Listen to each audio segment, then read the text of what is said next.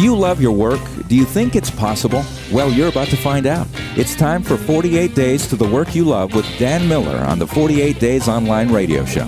Whether you need a professional tune-up or a work overhaul, this is the program for you. Now, here's your host, Dan Miller. Well, hi, this is Dan. Welcome into this edition, a little different edition of 48 Days Online Radio today. This is one of our theme topics. Now, this comes from a podcast that I did a couple months ago, where the theme for that one was stay away from negative friends. Now, I talked about my 3-hour rule, where I'll spend 3 hours a year with negative friends, but certainly not 3 days or 3 weeks on a vacation. You know, I often share that businessman Jim Rohn once said, "You are the average of the 5 people you spend the most time with."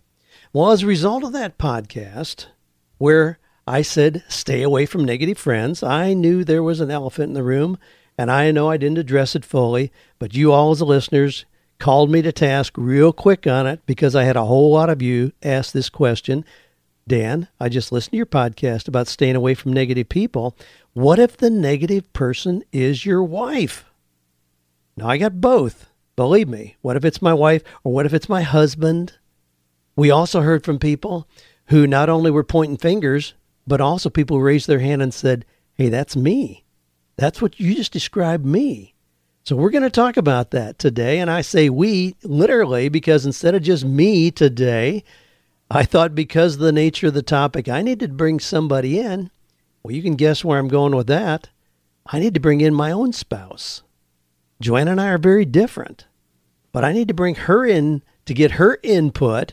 So what we're going to do is we're going to go through some of our own experience. We're going to integrate that a lot into as we talk today, but we're also going to share some of the wisdom that you all, the listeners, brought to us. We've got some amazing input for you from the listeners that I want to share. We're going to go through as much of that as we can get through, and then we're going to wrap up with 5 what I think are really important points that are solutions for how to deal with negativity if, in fact, it is your spouse. So anyway, Joanna and I have been pouring through the responses. I'm going to be sharing our own insights, but I want to welcome into the studio today and to the podcast my wife, Joanne. Thank you. It's great to be here. Now, I'm trying to decide if you brought me in because you think I'm the negative spouse, or perhaps I'm the positive spouse and you're the negative one. Well, there you go. Maybe by the end of the podcast, people will make their own conclusions. Well, I think that they'll, probably come to an exact opinion of how we've managed to live together for 47 years. Well, when I shared about this, I said, some of you may be hearing, these are maybe some of the things that you hear from the person you live with. We can't afford to take a risk right now. We don't have the money. You don't have the time. It can't be done like that. Somebody else is already doing that. You don't know where to begin. Better be safe than sorry. You're not that good. Golly, you failed in your last 3 ideas. Why would this one be any different? You're just a dreamer, not a doer. You don't have the credentials. You're not a leader. You can't compete with Dave Ramsey, Michael Hyatt, Pat Flynn, John Lee Dumas, Dan Miller. You're too old. You're too young. You don't have the right degrees. Well, we are very aware that sometimes it's the people closest to us that want us to stay as we are. Now, just think about that. I mean, if you've been married for a few years, you married a particular person, it may be a little intimidating to have that person change. And if you knew what you were getting into, sometimes the safest route is just to keep things as they are. Now, we heard from a whole lot of people who recognize that either they or their spouse has been changing. And sometimes that change itself can be a little intimidating. I wanted to talk a little bit about Joanne and me, right before we start here, about our differing personality styles. Now, Joanne, I know that you brought that up really quickly. It may just be a difference in personality styles. Talk about that a little bit. I think that a personality style definitely enters into this concept because I know that for me, I have a tendency to be what I call a little more of a realist, and you're a dreamer. And our personality styles, if you look at a disc profile, are total opposites of one another. But in in that, I have learned to be more, I think, you hear the cliche that after you've been married for a few years, you start to mimic one another, and you can be kind of mesh a little bit. So even your dogs start to look like you, don't they? Yeah, even your dog starts to look like you. We've heard that. But, and I'm not saying we look so much alike, but I am saying that I do believe that a lot of the real outgoing, positive dreamer personality has infiltrated my own beliefs and my own speaking, my own self-talk, and vice versa. I think you've learned to recognize that sometimes you need to be a little practical and a little realistic and look at the facts. So we've, I think, in some respects, melded it a little bit together. However, I also think that we haven't tried to become one another, but to gain those parts of one another that help us to be a better person. I know without any doubt that I would have been more pessimistic, more quote unquote realistic in the aspect that I would have been more of a Debbie Downer at times than if I had just been left to myself and not been married to you. And I recognize that. But it is important what you're saying. Our goal has never been to make each other clones of each other. Exactly. We respect and value the differences in our personalities and how we see things. I need a reality check once in a while. Oh, yeah. In the things that I'm doing. I know that. So it's not a matter of, okay, over the years we just become one person. We're still very, very different in our personalities. If people understand the DISC profile, I'm extremely high in D and C, which means very results-oriented, very task-focused. You're very high in I and S, the opposing two, and low in the ones where I'm high. You're very relationship-focused. So where I'm out here, you just get the job done. You're always looking, how do we value the relationship? And that's true in how we deal with each other and how we deal with other people. Definitely. Now, I know you've got some kind of an opening thoughts here on this. Yes, I do, because I've really been thinking a lot about what causes someone to be that negative personality. And certainly I draw from my own background because I can see myself in some of these aspects. I think that often negativity is a result of low self-esteem. It gives, really being negative tends to give a false sense of power. And I see a lot of people who struggle with that. And I have in my growing up years myself had that low self-esteem where I felt like it gave me more power if I was negative, and brought other people down. And I've seen that in so many people. Sometimes people are negative because they're really unable to show their true self because they don't know who that true self is. And I know that I've had a journey through the years of trying to find out my true self because of some of the background things, that some of my past, some of the baggage. We all bring baggage to the table when we get married. Some of it is good baggage and some of it's bad baggage, some that we do not want to hang on to. But I know that as I have become more comfortable with who I am, the less negative I've become because I'm more confident in myself and in the world around me. Sometimes negativity comes from anger, hostility, and resentment that builds up from stuffing it. I think women are especially good at this. We stuff our feelings so much of the time that we then become angry, and just the slightest little thing may set us off. We may be more negative because we have that angst, that anger, hostility inside. So my way of dealing with that, as I've gotten more mature, I guess, in my own confidence in myself, is to be more open about my feelings, discuss more what I'm feeling. And you and I have had a lot of talks about validation in that. I may have a feeling that you think is totally irrational, but that's still my feeling. So validate me in that. And I think it's important to recognize that. Another form of manipulation and negativity is being sarcastic and couching things, your negativism, under sarcasm or joking and laughing and thinking you can get by with it because it comes across as a joke. Oh boy, I've seen that a lot. And I've seen it so much that it really jumps out at me at this point. And people think that just because they can make a joke out of something that's negative or even critical about somebody, that it's okay. And that it won't hurt as much. Yeah, we've got some great listener comments about that particular thing, about being sarcastic. Yeah. Where it really is criticism. Yes, definitely. Yeah. Another biggie, and I think we'll touch on this a little bit more, is just an innate distrust of others because they've been let down so many times in their own past. And so they've become very distrusting. And I think that plays into this quite a bit, and we'll talk a little bit more about that as we go along. Now, we're talking kind of in generalities here, and when you frame this in terms of somebody you meet at the grocery store, that's one thing. But when we're talking about a spouse, it is really different. Mm-hmm.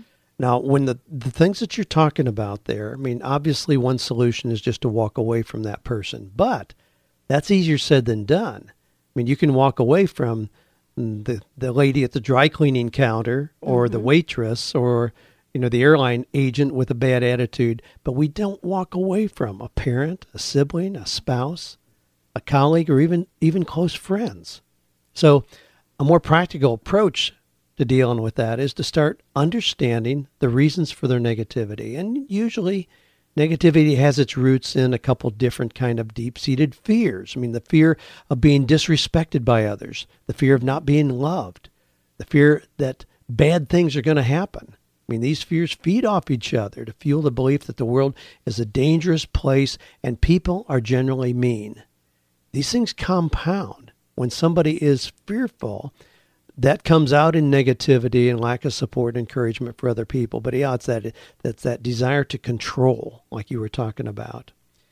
Now, in all of these things, negativity, there's a tendency to blame external factors, other people, the environment, or luck, rather than oneself for the negative attitudes. Thus, negative people tend to think, if only people realized my true worth, if only people were nicer and the world wasn't so full of danger, if only my friends, relatives, and colleagues behaved like I want them to, then I'd be happy. So that's a big issue, too. The more you accept personal responsibility, the more negativity subsides. Don't you think that negativity often goes hand in hand with victimization?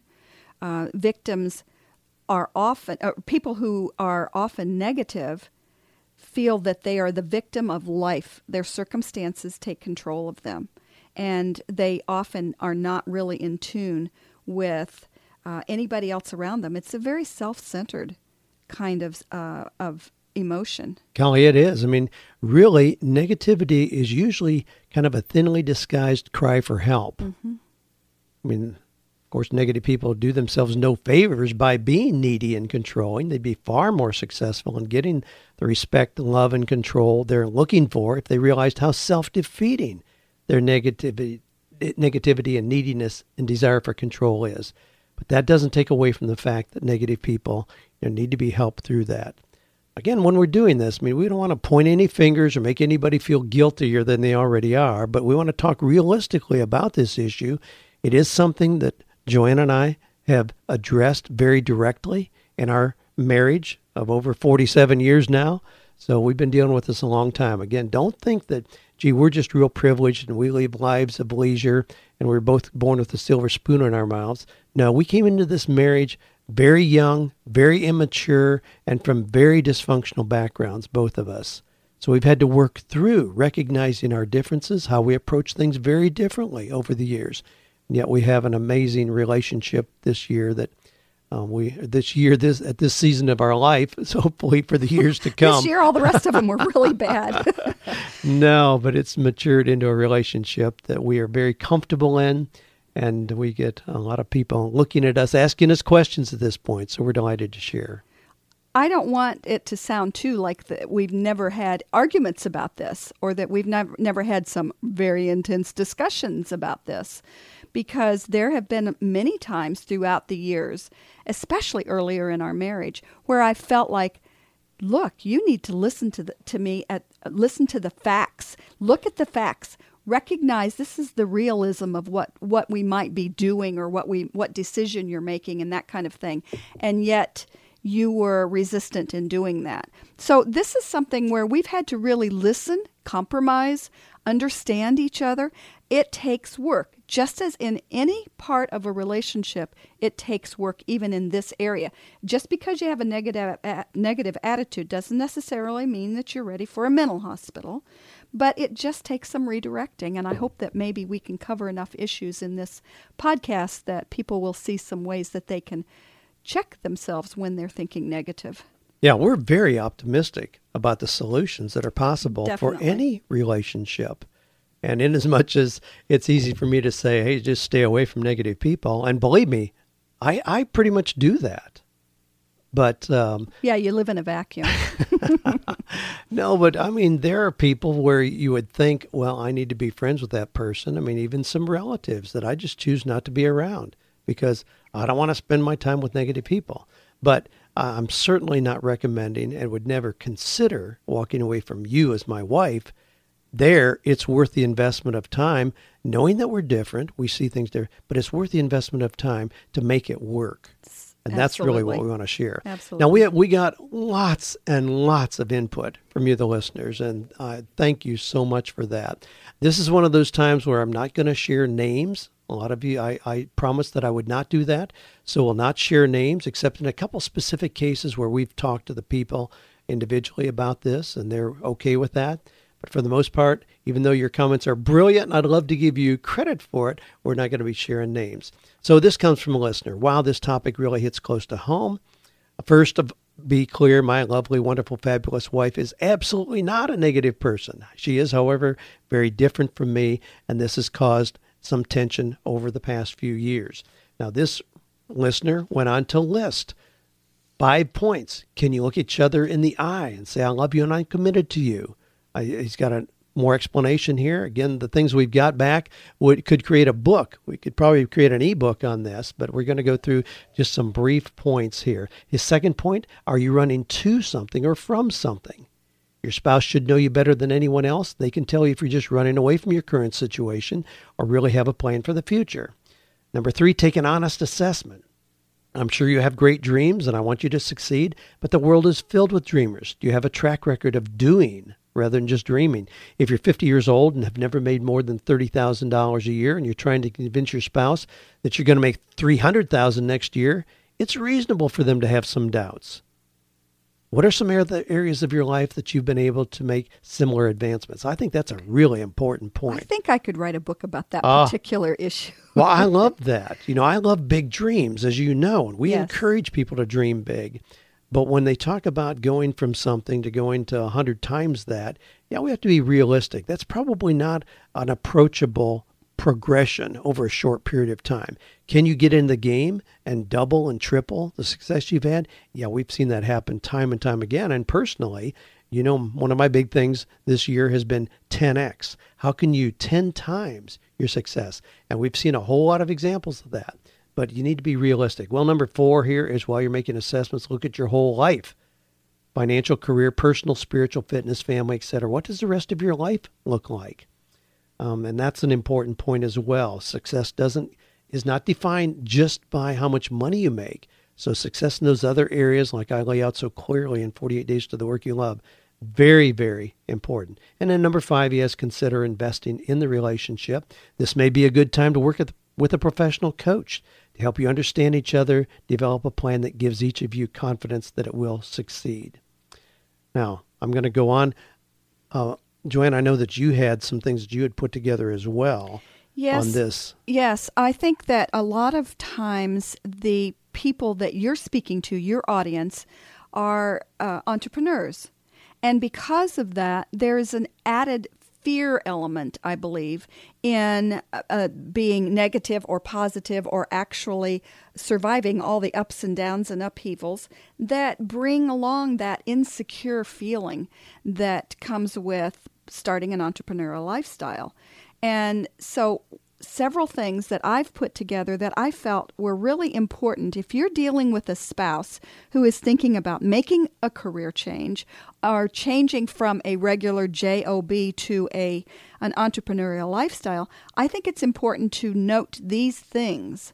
One is you'd better be ready to present a good business plan with realistic projections and be able to tell that spouse what that business plan is in a way that she or he understands. You'd better be willing to talk through her fears, concerns, and initial shock, validating her and not ridiculing. And that's important. Really validating the fact that she does have feelings about this. She may be insecure. She may be feeling fearful. She may be feeling like her whole world is coming apart. Validate that. You may think it's ridiculous. You better not say that. Belittling and accusing her of not trusting you is not the way to win her approval or her support. You'd better not quit your real job until you feel your spouse is comfortable with moving ahead. And you better have some traction and income before you start a new business. I think that's really important.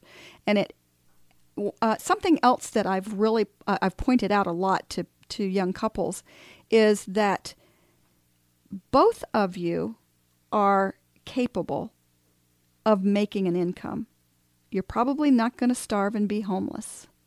But it's still important to have some kind of a transition or some kind of a way to get from point A to point B without feeling like your family is going to fall apart and you're going to you're going to live on beans and rice.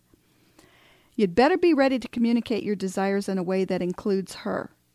Knowing what's going on is very important to a spouse who may be timid about what's happening in the future. Knowing what's happening, even when it may not be good news, is better than being left in the dark and speculating disaster. That's a really important point. It's kind of like, it's analogous to going to the doctor, having some major tests done, and you're sitting and waiting for the results. And even if the results are not good, at least you know what they are. You have something to work with. You have a point to start from to go further. And I think that's really important, to communicate what's going on, good, bad, or indifferent. And you'd better allay her fears concerning how the bills are going to be paid, but perhaps assuring her that you won't quit your real job until you have sufficient income coming in, or that you will have a large enough savings account or something to get you through those lean times, because it takes some time to build a new business or to start a new job where you're going to be having an income coming in. Go slowly, plan carefully. Include your spouse if appropriate, but don't force that spouse to fill positions that need to be filled just because she's there or he's there. Sometimes it can be in reverse. But if they're not well suited, or that person dislikes what it is that they may have to do, it isn't a workable plan. So don't just use your spouse to fill in those spots. And most importantly, if your spouse is in total disagreement, pull the plug. Stop. Don't go any further. It may not be the right timing. There may be other issues behind this. Recognize that lack of spousal support often is indicative of other areas in your life you need to work on before you get to this point. So recognize that timing is of the essence in these decisions. We had a lot of listeners that talked about trust. There has to be trust in a relationship. And I heard probably from as many wives who have negative husbands as I did from husbands who have negative wives. Mm-hmm. So the things that you're saying could easily be reversed. Definitely. We hear from a lot of women who are more entrepreneurial, who have big dreams, who want to do things that to their husbands appear risky. So the genders can be changed interchangeably here as we talk about any of this. Well, I came up with these particular points from my perspective. These were things that I dealt with through the years, living the entrepreneurial life, being the wife. And I think that definitely it can go either way, although my slant was obviously more towards the wife. And we could easily invite in a guest couple where the genders are reversed. Exactly. Where it is the wife who has taken more the path that I've chosen to take over the years. Yes. And a husband is more like you, more security conscious and wanting to be realistic, not take risk and so on. Yes, absolutely. So it goes either way. Just our particular, people can kind of pick up on our particular perspectives really quickly here. But trust was a really big issue.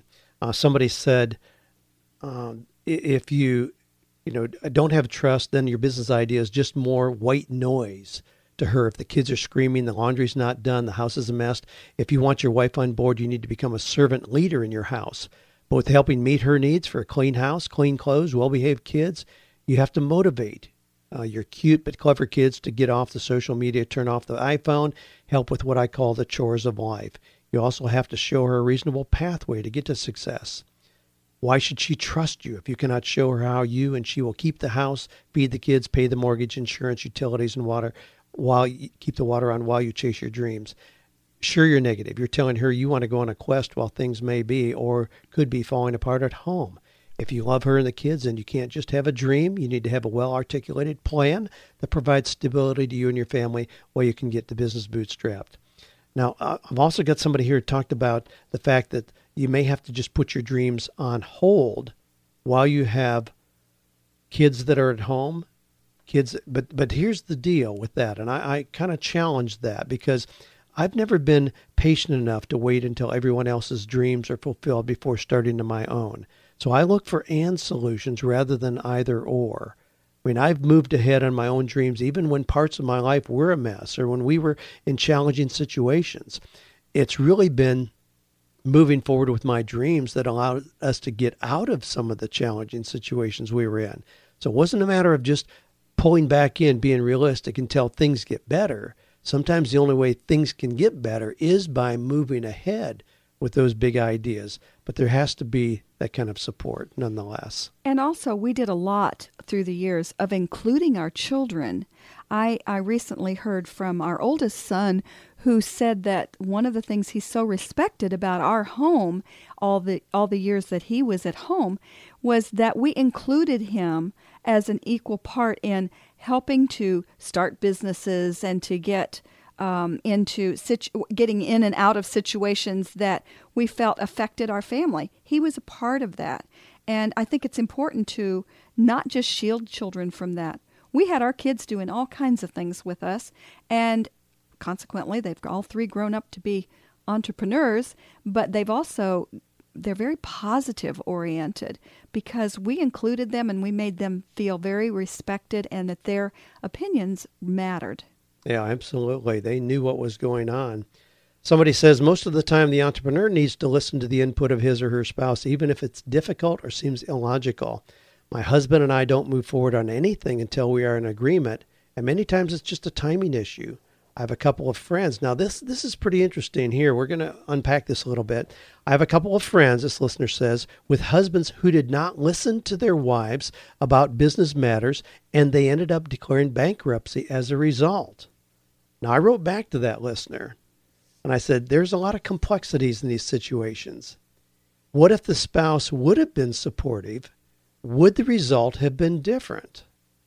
Now, when you think about that, she's saying they didn't listen to the negative spouse and ended up filing bankruptcy.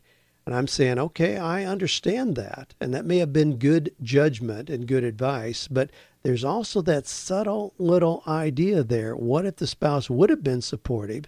It's hard for any spouse to be successful in any endeavor, be that doing the laundry or having a new job or starting a business without the support of a spouse. What if the spouse would have been supportive? Would the results have been different? Well, let me put another twist to that. We were in a situation 6 years ago, maybe a little bit more than that, actually more than that, about 30 years ago, when you bought a health and fitness center, and I advised you not to do that. You came home and told me that this was for sale, a friend was selling it, and you thought it was a great thing for you to get into. We already had a business that was quite successful. We were doing fine. Everything was going along fine. And, of course, me, with my personality, I think, if it isn't broken, let's just don't break it. And you're thinking, oh, my gosh, here's another idea. Let's go in this direction. And I'm trying to put the skids on that. We talked about it. We talked about it a lot. You were able to convince me because of your excitement and your enthusiasm that we should go through with this. And I, being I desired to be supportive of whatever you're doing. And so I said, all right, I'll be there for you. If you really feel that strongly about it, I will be there. I'll be behind you all the way. How many years later? 4 years later? 4 years later. 4 years later, the whole thing went up in smoke. We don't need to go in through all the details, but we lost the business. We lost the house, our house that I loved, a new house, the only new house we'd ever had. It was great. Lost our house, lost our cars, lost all of our stuff. Now, we were able to survive all of that because we learned real quickly what really is most important. I ask people all the time, what's the worst that can happen? Almost always they'll say, oh, we could lose our house. We can't pay our bills. We would lose our stuff. Trust me, those are so easily replaced. What isn't easily replaced is a broken relationship, and that never happened with us. Even though you had advised me against it, I went ahead. Kicked down a lot of doors. 7 banks that I went to also said no. And I said, you guys are nuts. I'll do it anyway, which I did. But now here's the rest of the story with that. So in that case, you advised me against it. Yes. I went ahead anyway. You were supportive. You didn't stand on the sidelines and criticize me. You were supportive, even though you thought it was a dumb idea from the start. And the ultimate outcome, we lost a whole lot of stuff. I put us in a really, really tough situation that it took a lot of time to recover from. The question is, was that a failure? Should we have never gone through that? It was the most amazing education we could have ever gotten. Now, let me tell you, I don't want to go through it again. And I didn't see that at the time. I do remember saying, oh, Lord, what am I going to learn from this? What do I need to learn? How can I grow from this? While trying to avoid creditors and all the disaster that was befalling us at that time. But I look back now, and having that happen to us threw us into a situation where we came to the Nashville area. We started teaching a Sunday school class on career life issues. Go figure. I have no idea exactly why we chose that. It's just that it fell in our laps. We often teach best what we're learning at the particular time. And that was true for us. And that class grew and grew and grew. That class led to, ultimately, to you writing your first book. What was the name of your first book? 48 Days to the Work You Love. Seriously, we had never considered... That experience led to everything that we're doing everything. Today. All of the books you have written, all of the coaching you have done, all of the speaking, all of the things that you have done, all the things that I have done. Right. We are not even the same people we were back then. And all of that was a result of the education we got through that experience. So, was that a failure? The $64,000 question. No, it was an education in my book. I don't want to go through it again, but I learned a lot from it, and I'm so glad to have had the experience. That's I appreciate you saying that. Obviously, I know that was a tough time, but that's one of the really important points here, and one of the things we're going to have in our wrap-up is that sometimes what looks like a failure is exactly the step that is required for your ultimate success. Mm-hmm. Now, we had a lot of input about security. Here's somebody says, no psychologist am I, but men and women are often at odds because of their self-needs. Near the top of the list for women is security. The man seeking to launch his dream may simply come across to his wife as doing something completely at odds with her desire for security. I'm also sure the roles may occasionally be reversed among men and women. Perhaps a woman has a dream. A dream pursued is fraught with uncertainty. Uncertainty and security are simply not good bedfellows. Profess your never-ending, undying love for your spouse. What you see as negativity may simply be insecurity manifesting itself. And that's a really great framing of that. I love that input from that listener. And we've seen that with you. I mean, you would have been happy if I would have taken a job, working on the assembly line at General Motors when we got married and stayed there for 35 years leading up to a normal retirement. Now, unfortunately, you realize that prospect makes me want to throw up.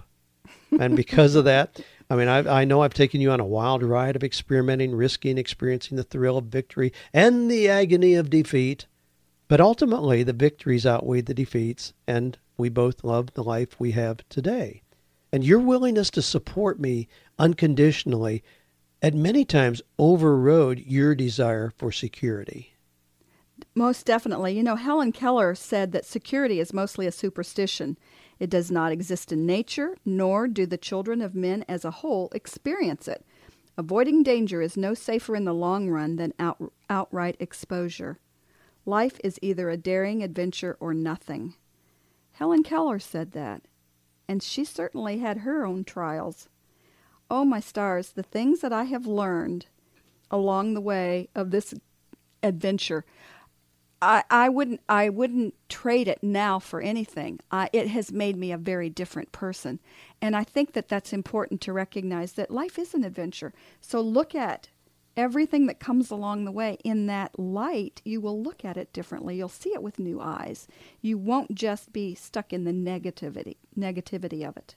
We had so many great input on this issue of security. Here somebody says, for the past year, I've been exploring what God has been calling me to do. During the process, you've been instrumental virtual coach. I started a window cleaning business last year after listening to your 48 Days book. I'm on pace to have $100,000 to $150,000 in revenue in my second year. I still laugh at this former pastor starting a business, a window cleaning business, pretty comical to me. And he goes on, but he says, the real reason I'm writing is you spoke on a topic that's been pressing me for the past couple of months, spouses, specifically wives, support for entrepreneurs. And he says, I love when you said that you have to ask Joanne about this topic. I did the same thing 2 weeks ago with my wife, he says. And I asked my wife, he says, what did I do that helped you be supportive during our recent adventure to start business? Like you, Dan, my wife is incredibly supportive and encouraging. Either we are simply blessed by God's grace to give us incredible wives, which I'm not dismissing, or there's a common denominator of husbands. Was there something we did? It takes two to tango. But he says, my best answer, security. We know that our wives see security as one of their top necessities in a marriage. Nearly 1 year ago, my wife and I had a conversation. I told my wife I was failing her as a husband and dad. She was confused. I told her plainly, I'm not making enough money to survive. She surprisingly asked me if I was blind. She told me to look at our kids, look at our marriage, look at our family. She said, you've provided for our family in more ways than you can ever imagine. And he says, I have to be missing something in translation here. Wait, security goes beyond money? Not for many men, though. While we see dollars and the simple aspects of security, our wives see the spiritual side of security. And he goes on from there, which is a really great overview. It was an amazing response to this subject because it points out that security is far more than money. And really, like I said earlier, money is the easiest to replace. Those things, those stuff that we think we have to have, all of those things are so much more easier to replace than having a poor relationship. And he's saying that security in the relationship and in the way that he has interacted with his wife, she's seen that. That's a wise person. Now this comes from a female listener. Having been the negative spouse, I can say that the negativity is born out of fear primarily. That and the fear of being powerless in circumstances that are beyond our control. Having been through a business failure, foreclosure, and near bankruptcy, when we went through it, not only was there the fear of what tomorrow might bring with little to no income, I also felt angry and powerless. She says she hadn't been involved in the business. I didn't do anything wrong. Why was this happening? I didn't want to live through that again under any circumstances. So I can say that fear is the first thing that rears up every time my husband voices a creative idea to create our own income or product. It's the fear of being powerless while other people decide what can happen to our income, home, and future if it fails. It's the fear of not being able to provide for our family. And then she says this, it's the fear of being humiliated and exposed as a failure publicly. Boy, I've got a story on that one. When we lost the health club and we ended up in such turmoil and chaos and debt, a mountain of debt. You at that time had been the leader of the president or whatever of the Small Business Development Center in the Better Business Bureau there in Bowling Green, Kentucky. Through the Chamber of Commerce. Through the Chamber of Commerce. And you took that very seriously. I did. But when you lost the health club and you had such a disaster and it ended up in such trouble, you went to them and said... The next morning. Yeah, you said, I don't need to be doing this anymore. I need to resign. And of course, they asked why. And you said because of this, this, and this, that it just had happened, and told them. And they said, no way. Now you are better able to lead others and to be real with others than you've ever been in the past. And we've seen that to be true. My gosh, the things that we've learned through our disaster, quote unquote, have helped tremendous amounts of people. And I think that it's important to recognize that your fears of being humiliated are often so unfounded. Another aspect to that was we were very involved in a church, and we're leading a large adult Sunday school class. And every Sunday after that, the next few Sundays, you would go and, hi, how are you? You know, everybody greets you. How's everything? Oh, it's fine. Everything's great. And I'm thinking, are you kidding me? Seriously? Everything's great. We are going to hell in a handbasket fast. And I'm trying to get through all the fear and feelings of insecurity that I was having at that point. And I talked to you about that. I said, Dan, how can you go into Sunday school class in a church setting and stand there and tell everybody everything is great? You're doing fine. Life is hunky-dory. I don't think so. I said, you need to be real with these people and tell them what's happening. But that would be public humiliation. Yes, which I think is very difficult, especially for men. I think women can do this more easily because we'll commiserate with one another, but a man, But you did that, and it took a lot for you to do that. But you went in there one Sunday morning, and you shared with exactly what happened with everybody in that class. The way people rallied around us, the support that we got, the help that we got, the encouragement we got, really buoyed us through that time, helped us to get through that in a way that I don't think we could have otherwise.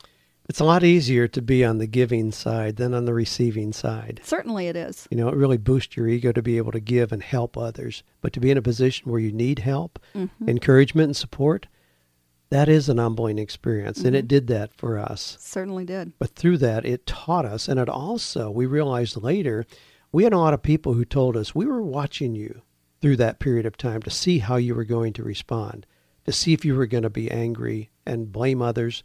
And we never did that. I mean, the next morning after I realized we were $430,000 in debt, the things that needed to be taken care of, I didn't point fingers. Gee, the banking has changed. I didn't point fingers at customers, the government, nothing. I looked at the guy in the mirror and said, okay, big guy, you got us into this. What are you going to do to get us out? And my I thought that a few times in my head, but I did not say, I told you so.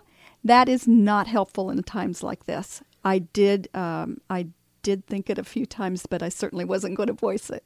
Well, some of the other comments we're getting is, what if we lose everything again? I don't want to start over. What if it doesn't work? What if we sink all this time and money and have nothing to show? What if we lose it all? And this time we have the children. What would failure do to them? Well, we lived through all of those things and realized, hey, you can survive. And really, as you've so clearly kind of identified, going through that is a lot of what equipped us to do what we do today. Not only to recover ourselves personally, but be able to encourage a whole lot of other people who are going through challenging times. I also think it helped to equip our children. Absolutely. I think they saw in us that they were not given everything. We had to scrimp and work hard for every dime we made, and life wasn't just easy. And I have had them say, as adults, I'm glad we had those experiences because it helped me to be more respectful of everything and also to look at life not feeling like I'm entitled to everything. And I think it was very helpful even for our children to experience all of that. Yeah. Here's another comment. So we try to talk through things. It's amazing how ridiculous my unvoiced fears sound once they've been spoken aloud. Sometimes that's all I need to move past my vague fears is to say them aloud, then realize that once they've been given names and shapes, they're not that big. And my husband has learned not to call any fear ridiculous, since to me it's not, but to let me talk it out. Very important. I have a real thing about being validated. If I have a feeling, it may be real, it may be ridiculous, but if Dan's thinking this is ridiculous, I don't want him to voice it. I want him to say, I'm sorry that you feel that way. Let's talk this through. And so that's a very important point. She did a good job in some of the things that she had to say. Yeah, absolutely. Absolutely. Now, let me move on here to some other things. So he says, this may be a contrarian point of view, but it's entirely possible that the person married a negative person. This is a really interesting approach, that the person married a negative person in order to have an excuse not to launch. Presumably, the couple talked about things during their courtship, like hopes, dreams, and expectations. If at that point, when everything was theoretical, the negative person expressed his or her goal to play things safe, just get a good job, stick with the known, and get your 25 years in so you can get a pension, and the partner still believed this was the ideal mate, it may have been because he or she confirmed that person's self-image and expectations about pursuing those dreams. The challenge comes when one person outgrows his or her fears, but the other person doesn't. I love that. This is a theory that really cuts deeply, and I suspect that it may be true in a lot of cases. But as this listener says, the challenge comes when one person grows and changes and the other does not. Now, you and I are not the people we were when we got married. Not at all. We aren't even the same people that we were 20 years ago. That's right. I think we have to recognize change is inevitable, and you have to be willing to embrace it in ourselves and in our spouses. But that's an interesting theory that a person may marry somebody who's negative to give them an excuse to play small themselves. Mm-hmm. Really interesting. All right, here somebody says, our pastor recently said in a sermon, avoid negative people like the plague. I wanted to go up to him afterward and ask, what if you can't get away from them because you're married to one? This has stumped me for years. It's a sad situation, but I try to limit my time at home and spend as much time as possible with positive people and reading positive books, audio tapes, and so on to counteract the negativity. When I'm home, I try to redirect the conversation to something positive. Even though I've made money in every business or real estate investment I've ever done except one, the first response is always negative. What if the dollar crashes? What if ISIS attacks? What if interest rates go up? What if there's another correction in the stock or real estate market? Of course, it almost never happens, but our fears are very dismotivating. I have a good friend, Gail Hyatt.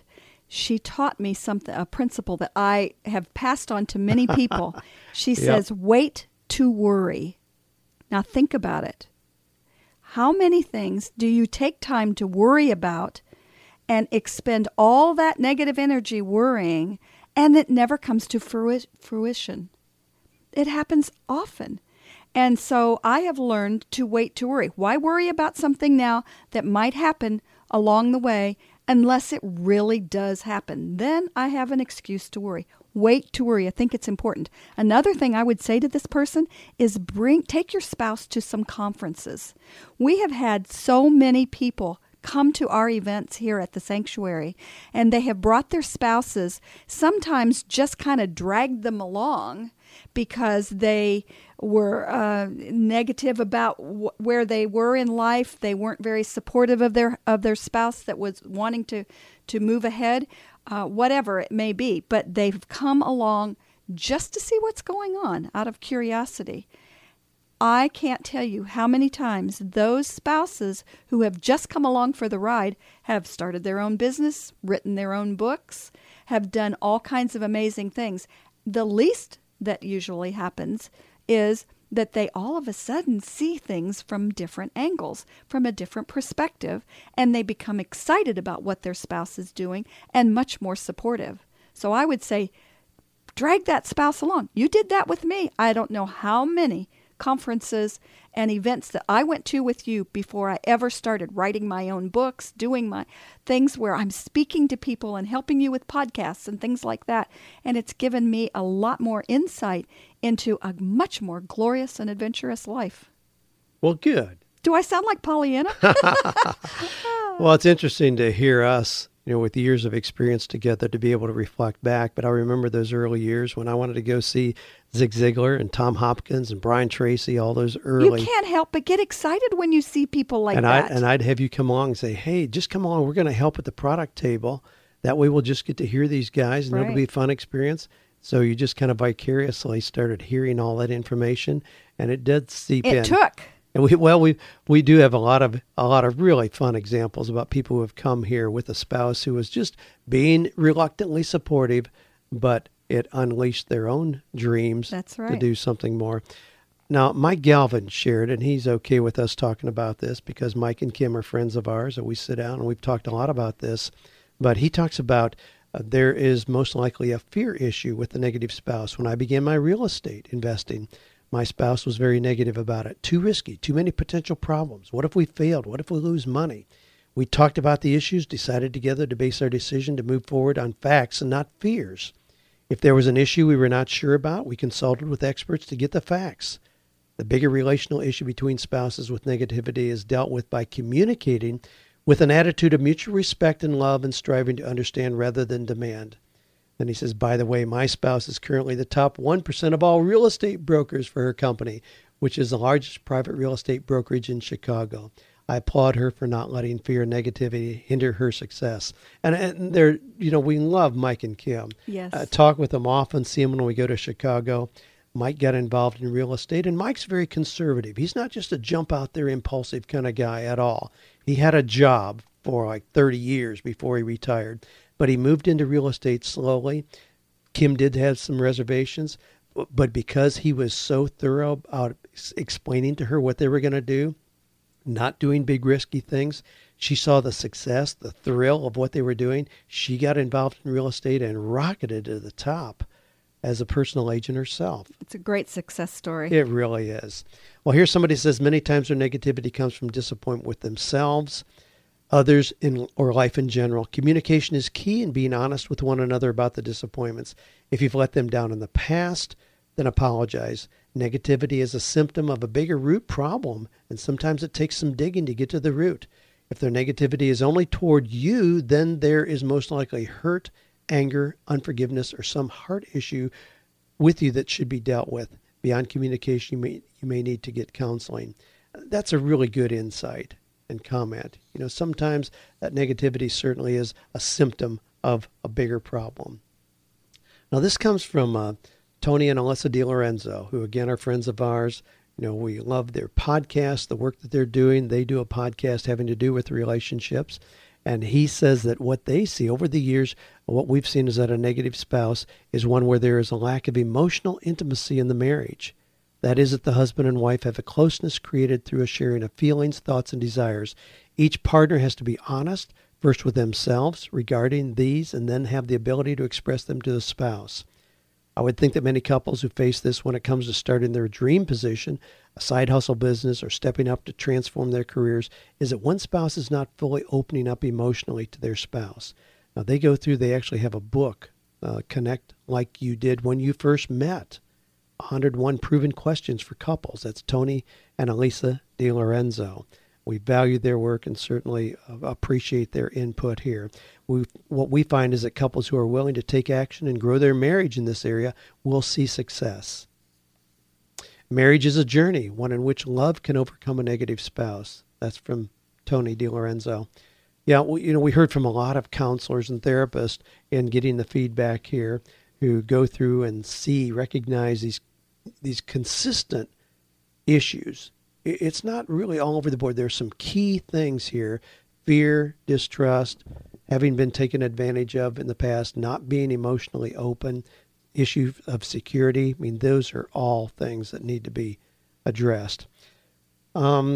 Just a few more here, and I know we're going to go a little bit over my normal 48 minutes, but we're just going to go ahead with that. So this one may be a little longer than usual, but we're going to go ahead and address so we can get to our wrap-up points for sure. Here somebody says, this is a topic I deal with every day. In discussing this with somebody, I realize that what really drains me is my anger with him for being so negative. In my case, angry. Okay, the spouse is not only negative, but angry. I don't get statements saying I won't succeed, but rather something like, well, when she makes her first $1 million, which feels sarcastic.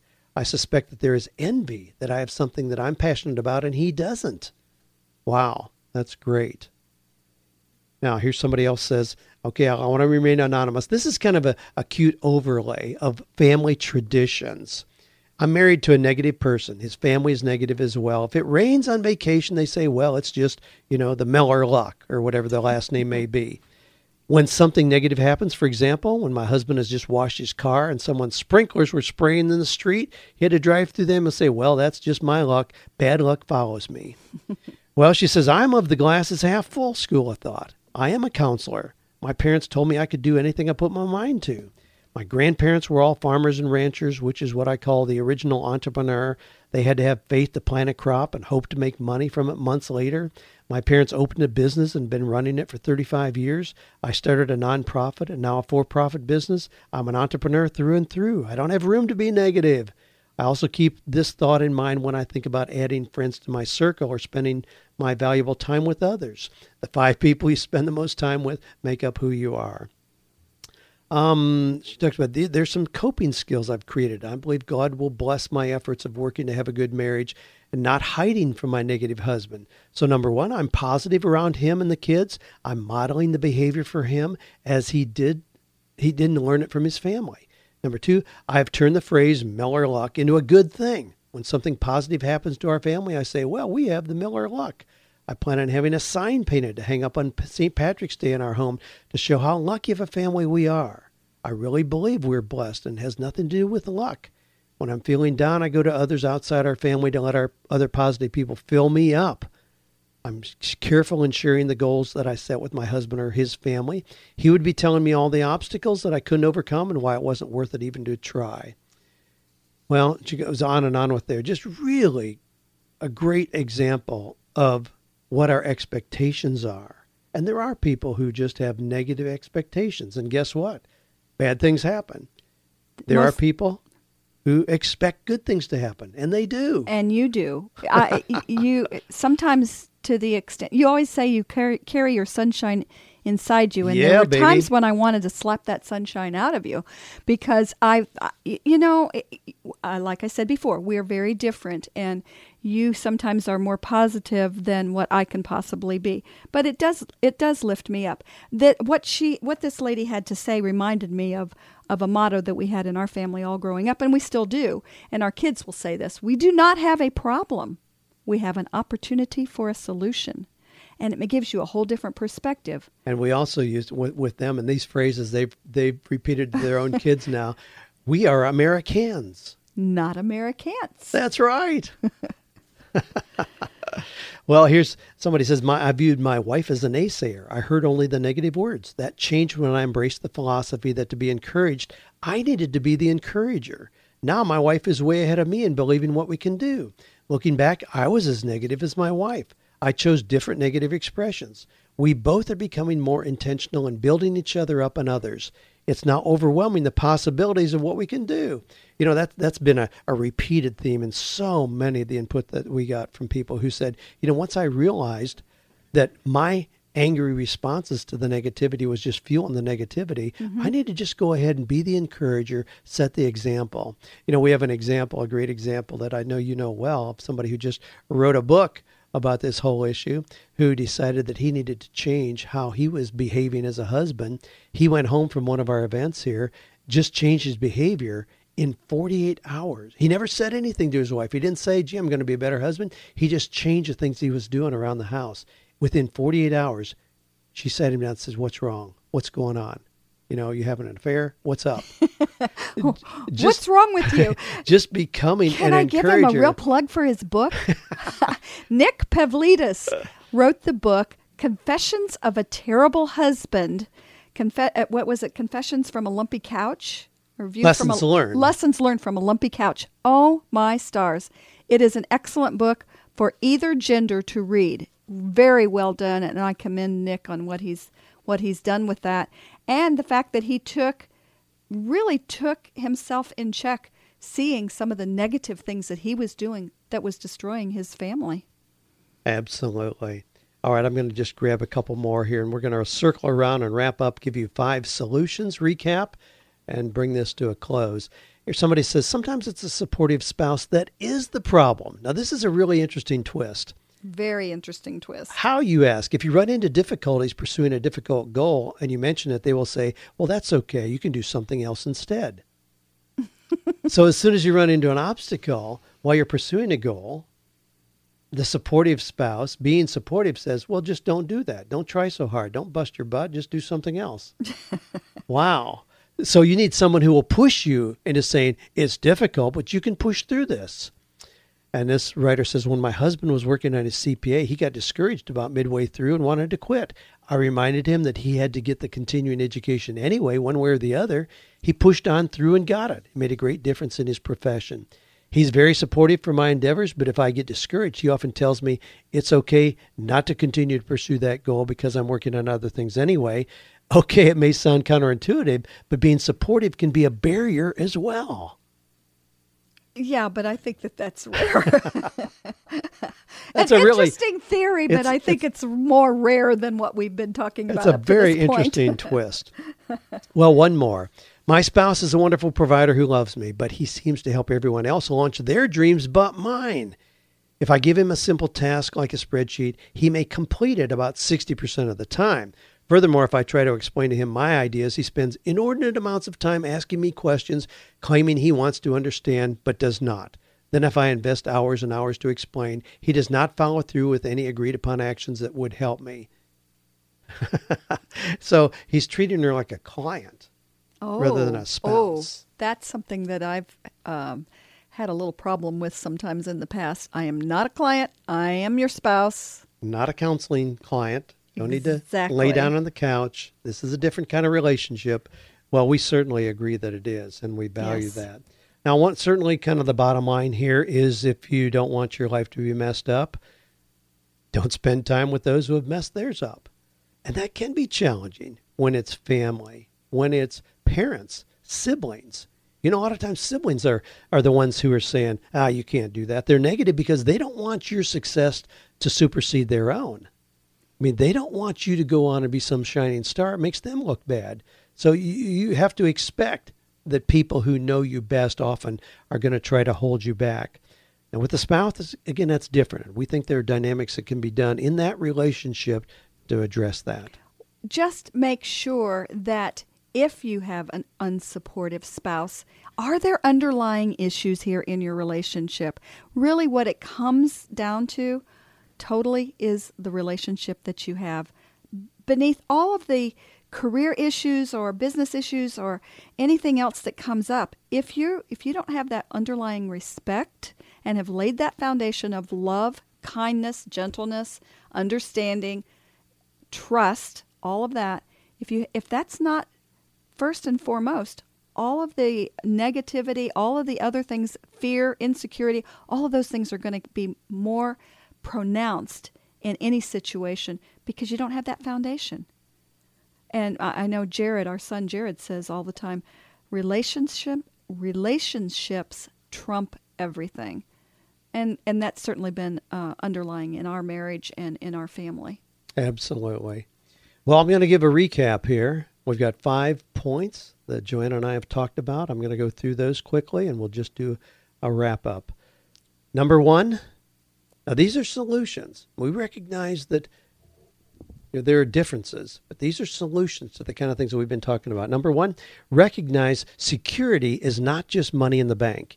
Emotional security includes affirmation, support, and encouragement. Number 2, acknowledge different personality styles. There are not good or bad, right or wrong styles, just different. See the added value of having different perspectives.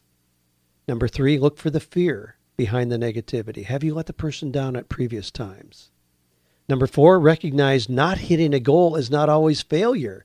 It may be the very step required for your ultimate success. And number 5, listen more, talk less. Let your actions convince your spouse rather than your words. Well, we've covered a lot of territory, but what an exciting topic. Golly, again, thank you so much to all of our listeners, you all out there who submitted your wisdom. And for those of you who are just listening, I hope this has been encouraging. This is not a deal breaker. I hope this has been encouraging to recognize Hey, it's another fun challenge. I mean, anything that is worthwhile is a challenge and doesn't come easily. And if you want a strong marriage relationship, invest the time and energy to make it so. You had some amazing responses from people who gave a lot of wisdom, a lot of insight. And yeah, thank you everyone for all of the comments and the examples that you gave, because it really is a topic that needs to be addressed. Well, again, it's been exciting addressing one theme in this unique edition of 48 Days Online Radio.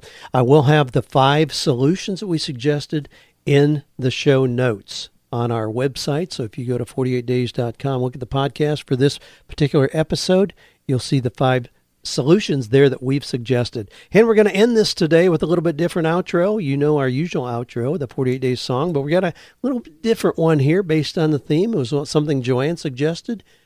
You want to set it up? You want to tell them what we're going to listen to as we go out today? Well, I've always loved the movie Annie, and of course it was just re-released again it was just in the theaters just a few months ago, I think.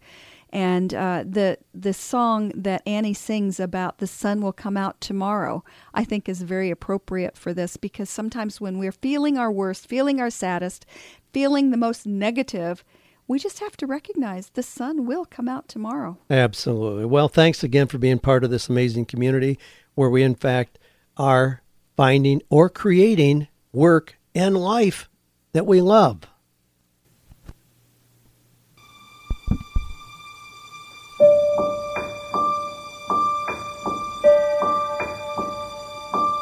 The sun will come out tomorrow. Bet your bottom dollar that tomorrow there'll be sun. Just thinking about tomorrow clears away the cobwebs and the sorrow till there's none. When I'm stuck with a day that's gray and lonely, I just stick on my chin